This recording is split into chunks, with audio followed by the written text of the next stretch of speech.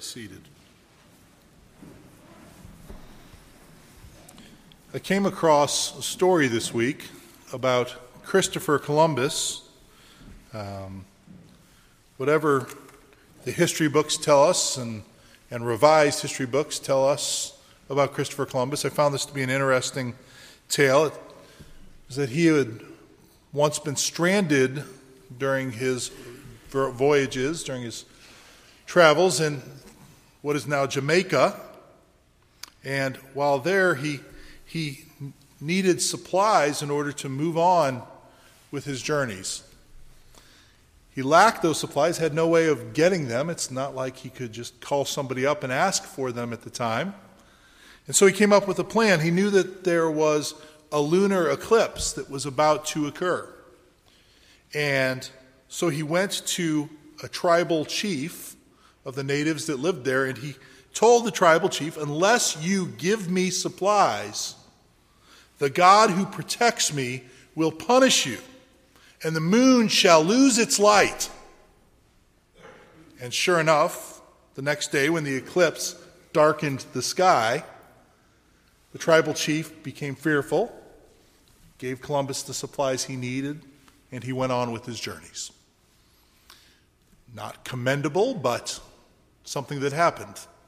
Something that some English explorers tried to reprise, I guess, in the early 1900s in the Sudan. They tried to play the same trick on a tribal chief in the Sudan while they were there. They said to him, "If you don't follow our orders and do what we say, then vengeance will fall upon you, and the moon will lose its light."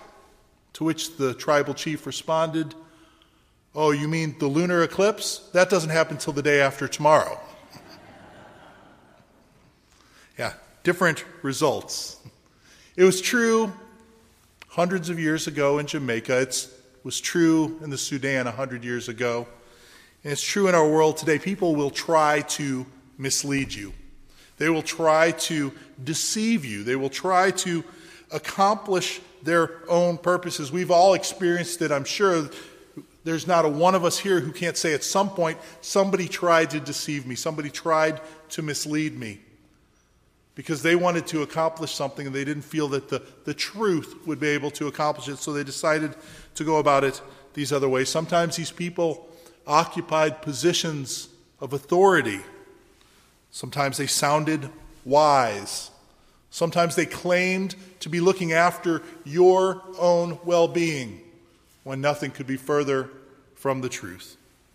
Well, it was also true that such occurred in the church 2,000 years ago. And that's the situation to which Paul speaks here in those words that we just read together a moment ago, as he is writing to Titus. And he says in verse 10, "There are many who are insubordinate, empty talkers, and deceivers." Note, he doesn't say that there might be this guy or that guy. He says there are many. It is an epidemic, if you will. And frankly, the same is true today. There are many who would say different things about the Word of God, many who would proclaim other gospels than the gospel that is presented to us. There are many who are insubordinate. What is to be insubordinate is to reject authority, is to not submit to authority. And what should be our authority but the Word of God? After it all, is the only infallible rule for faith and practice. And its primary message is the gospel. The gospel which Paul speaks of in 1 Corinthians 15. He says, "I would remind you, brothers, of the gospel I preached to you, which you received, in which you stand, and by which you are being saved, if you hold fast to the word I preached to you, unless you believed in vain.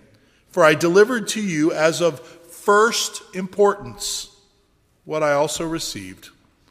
And this is what it is. This is the gospel. This is it in a nutshell, of first importance. That Christ died for our sins in accordance with the Scriptures, that he was buried, that he was raised on the third day in accordance with the Scriptures, and that he appeared to Cephas and then to the 12, then to more than 500. And he goes on from there.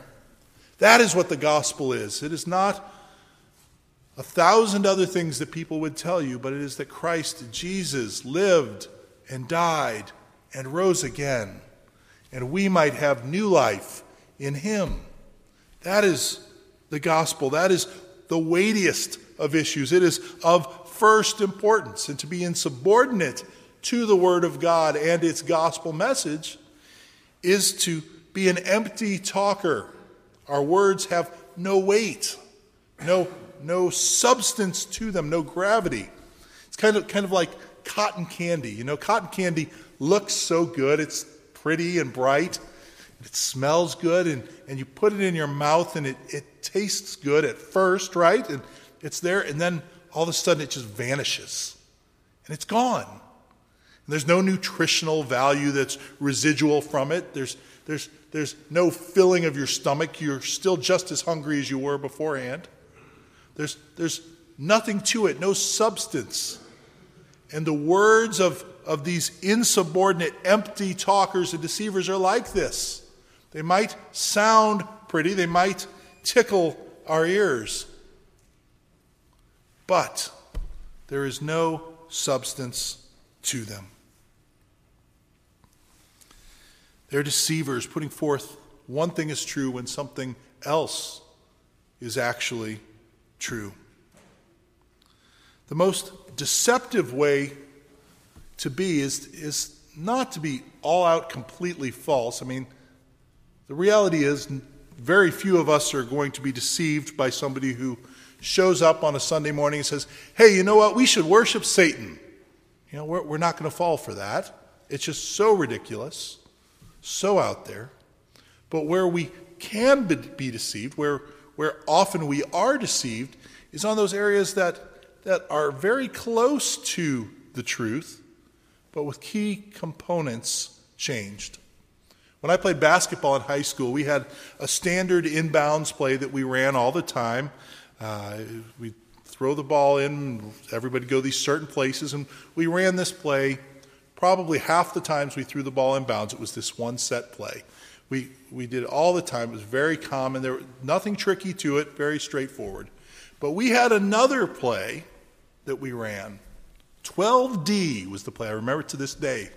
12D was this special play that we ran that was kind of a trick play, and it led to us running this alley-oop pass to a guy who would slam dunk the ball, and it was this great play that we ran. And we'd run that play once a game. Once a game we'd run it, and it would trick the other team, and it worked almost every time. And you know why it worked? Because it looked exactly like the play we ran all the other times. And everybody went to all the exact same places, did all the exact things, until this one little switch where a guy zigged instead of zagged. And it always worked. It worked because it was very deceptive. It looked just like something else. And that's what we must be most aware of with being deceived about the gospel.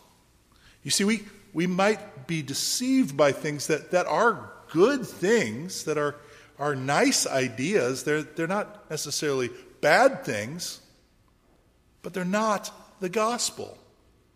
There's lots of wonderful deeds that we should do as a result of the gospel. There are all kinds of kind acts of service that we should do as a result of the gospel, but they are not in and of themselves the gospel. We cannot be saved by those good works. We can do 1,000 kind deeds to others. We can do every moralistic thing that we can think of. And we will not be saved because we still fall short of the righteous requirements of a holy God. The gospel is this, that Christ Jesus died for our sins. And anytime we try to add something to the cross of Jesus, anytime we try to add something to it and say we need the cross plus this, then we have wandered away from the gospel. And that's what we often do. And that's what happened in Crete as well. You see, he says that many of these deceivers are especially those of the circumcision party. What he's talking about there are the Jewish Christians who say that in order to become a Christian, you must first become a Jew. You have to still follow the Jewish laws and the Jewish regulations and the Jewish rules and the Jewish practices in order to truly be a Christian, in order to truly be saved. So they're saying that what you need to be saved is the cross of Jesus Christ plus adherence to Jewish regulations. Now, those regulations in and of themselves weren't bad things. It wasn't saying that you have to take the cross and then you have to go steal some money from somebody. It wasn't saying you need the cross and then you need to go kill somebody. No, I mean, these were mostly good things. But when you say that they are necessary things, then we've gotten into an area of difficulty, an area of problem, an area of heresy, really. It could be the same way with us. Now, we don't necessarily worry about having to follow these Jewish rites, but there are other things that different people have in their background, different people have in their practices that might be similar to this. Perhaps you believe in order to be a Christian, you must trust in Christ and not go to the movies, or not watch a rated R movie, or you must trust in Christ and not go dancing, or you must trust in Christ and you must not ever drink alcohol, or you must trust in Christ and you see, there's all these other things. Whatever you say, you must trust in Christ and ... we have a problem. Now, that doesn't mean those other things are necessarily good or bad things, and they might be good things, they might be bad things. I'm not judging those things in and of themselves, and very possibly you ought not to do certain of those things. But if we say that the gospel is the cross plus something, then we have wandered astray from the truth of the gospel. You see, we come up with all these other rules that we want to add to the gospel because these rules are easier to follow than the rules that we're actually bound to follow by Scripture. You see, what does Scripture tell us is required of us? Oh, it's quite simple. Just love the Lord your God with all your heart, soul, mind, and strength, and love your neighbor as yourself. That's all. Just that. And that makes us a little uneasy because, you see, I can't do that. I fail at that daily, hourly, perhaps moment by moment. So I'd much rather have some standard that says I can't eat or drink this, or I can't do this action, or I can't do this, because I can, if I decide, I can meet those standards, and I can feel good about my personal holiness. I can feel good about my self-righteousness. But if I hold that holy standard of God that requires me to love him with all my heart, soul, mind, and strength, and to love my neighbor as myself, all of a sudden I realize I fall miserably, miserably short. And you do too. And so we need a Savior. You see, that's one of the things that the law does. The law of God is meant to show us our sin, to show us our need for a Savior, to show us the need that we have for Christ Jesus. And so we need to realize that this is the gospel, that Jesus, though we fall short, though we are in need of a Savior, Jesus is that Savior. And we can have forgiveness in him. This is the solitary gospel. I say solitary because it is the only gospel. Any other gospel is a false gospel, and it's solitary in the sense that it is that alone that is needed. It is Christ alone. From later on we'll sing the song, In Christ Alone. It is to underscore this fact that it is not Christ plus something else that saves us. It is Christ alone. He says, I am the way and the truth and the life. No one comes to the Father except through me. Those are the words of Jesus Christ. That is not my philosophy that I've come up with. Those are his words. And we would do well to hear him. There were many then, we heard, that were these empty talkers. And there are many today. You listen to the radio, you turn on your TV, you check the internet, you read books. There are many who proclaim other gospels, other messages that wander away from this truth of the gospel of the cross of Jesus Christ. We need to be keen in our listening. We need to be aware. Are they really preaching the gospel? Are they really proclaiming the truth of the gospel? Are these teachers like Paul, who says in 1 Corinthians 2, verse 2, he says, I decided to know nothing among you except Jesus Christ and him crucified? Or are they just moralists with a set of rules saying, here's a plan toward ethical improvement? Or are they perhaps just self-help gurus who like to sprinkle in a couple Bible verses so that it seems as if it is biblical? You see, it's not enough to just profess that you know Jesus. It's not enough to just say, well, I'm a Christian. Remember that Paul says here, they profess to know God, in verse 16, but they deny him by their works. And Jesus himself says in Matthew 7, not everyone who says to me, Lord, Lord, will enter the kingdom of heaven. You see, it's not enough to just say, I believe in God, as if intellectual assent to his existence somehow earns us something. It's not enough to say, well, I go to church, or I pray, or I read my Bible. All good things, for sure, I commend them to you. But they are not enough to save us. We're not saved by going to church or reading our Bible. What we're saved by is by grace alone, through faith alone, in Christ alone. That is how we are saved. Do you trust in Christ alone? That's the question for you this morning. Do you trust in Christ alone? Do you know yourself to be a sinner? Do you know yourself to be a sinner who has violated the righteous requirements of a holy God? Do you know that that is the case? Beyond that, do you know that there is no amount of good works that you could ever conduct in and of yourself that will earn you the favor of God apart from Christ Jesus? There's no number of works that you could use to pay the debt that you owe.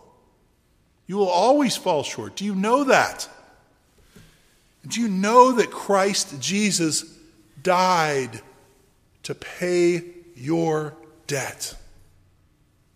And on that cross, as he hung there and bled and died, the wrath of God was poured out upon him instead of you. Do you know that? And do you know that there is nothing you could ever do to add to that payment that he has made? That is what you need to know. That is what you mean to trust. That is what I mean when I say trust in Christ alone. That is what I mean when I say the solitary gospel. There are people in the world who teach another gospel, perhaps a gospel that deals less with the glory of God and more with personal fulfillment. A gospel that deals less with sin and forgiveness and more with physical comfort and material prosperity. A gospel that deals less with who you must trust and more with what you must do. We'll hear these gospels all around us. If we are not careful, we will be deceived. We will be taken in by them. For we tend to create and believe these false gospels that fall in line with our ethos, with our cultural tendencies, our cultural preferences. That's the way it normally occurs. And there are many in our culture, and we are among them quite often, who are individualistic, who just wish that we could be comfortable, that care only for ourselves, that want prosperity above all things, that just want freedoms, that don't want to be bothered. We want to do what we want to do. But this is not the gospel.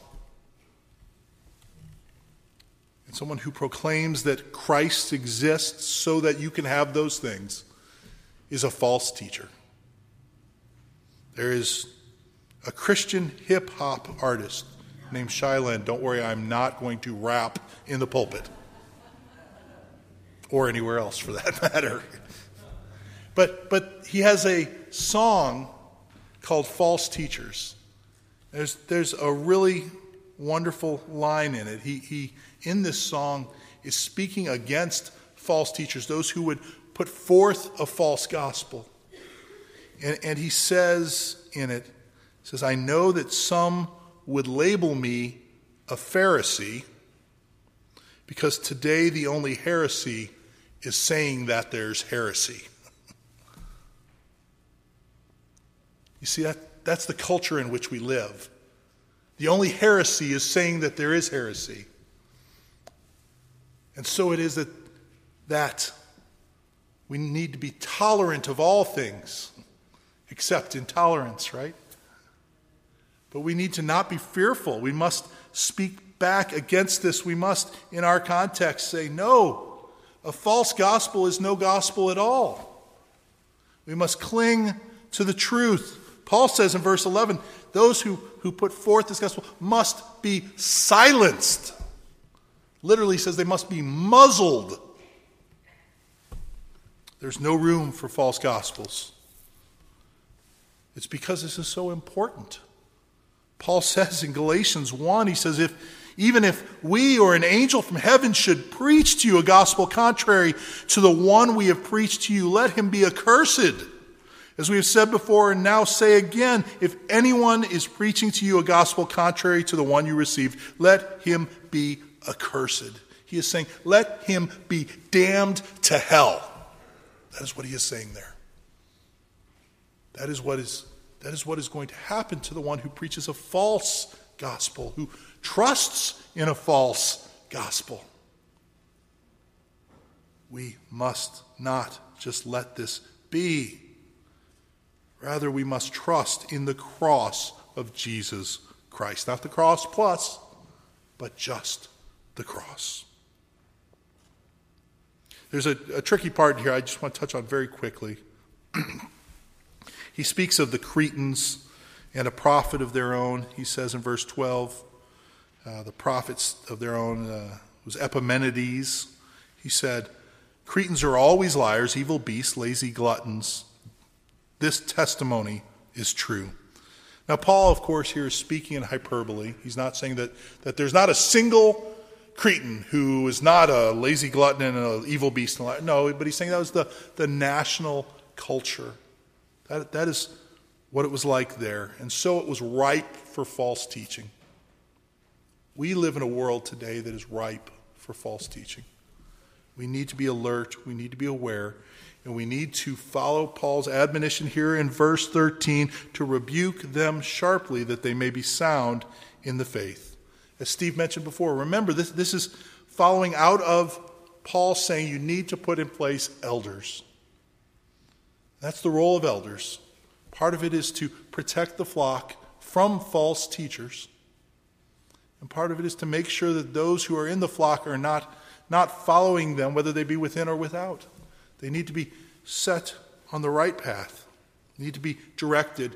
We need to rebuke sharply false teachers, not so that we can win the argument, not just to put them in their place, but specifically, Paul says, that they may be sound in the faith. You see, that's the goal. That's the goal, is that everybody would be sound in the faith, that we would all trust in the true gospel, in the real gospel, the solitary gospel, that we might all know salvation in Christ Jesus because of it. That is what the goal is. And I hope that if I ever proclaim something that wanders from that the elders of this church would come to me and say, Pete, that was wrong. Last Sunday you said such and such, and that was wrong. That is not biblical. That is contrary to Scripture. That is the responsibility of the elders of this church, to do that, to make sure that I'm saying things that are true. Sinclair Ferguson tells the story of how in a church he preached in Scotland, the old Scottish pulpits were these giant pulpits that rose up into the rafters almost. You had to climb up the stairs to get up into them. And he said, at this church, the sessions sat in the front row. The members of session sat right in the front row. And after you'd preach, you'd come down out of the pulpit, and one of the members of session would stand up and meet you and shake your hand, showing the session's approval of what had just been preached. Hopefully.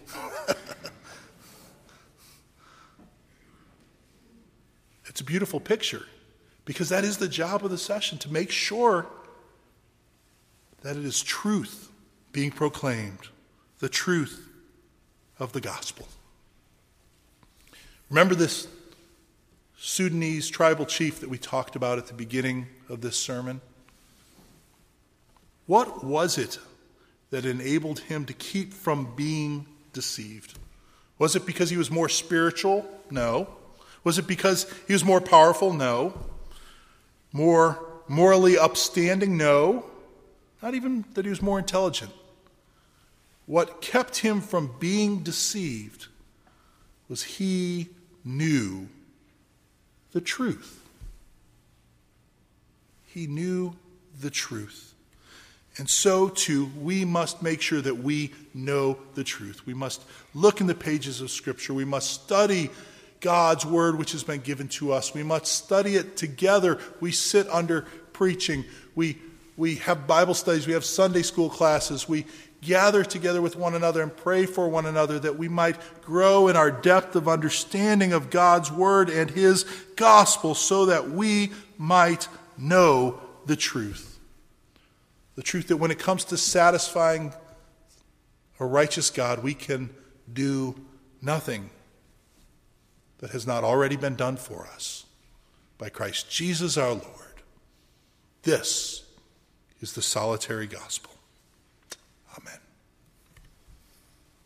Our Lord, we thank you for the truth of the gospel. We thank you that you have done all things for us, that you have succeeded where we have failed, that you have lifted us up out of the muck and the mire, that you have given us sight when we were blind, that you have opened our stopped ears, that you have given life to our hearts of stone. What graciousness you have shown us, what kindness and steadfast love you have demonstrated. Help us to trust in you alone. In the name of Christ Jesus we pray. Amen. Please rise now and sing with me hymn number 300.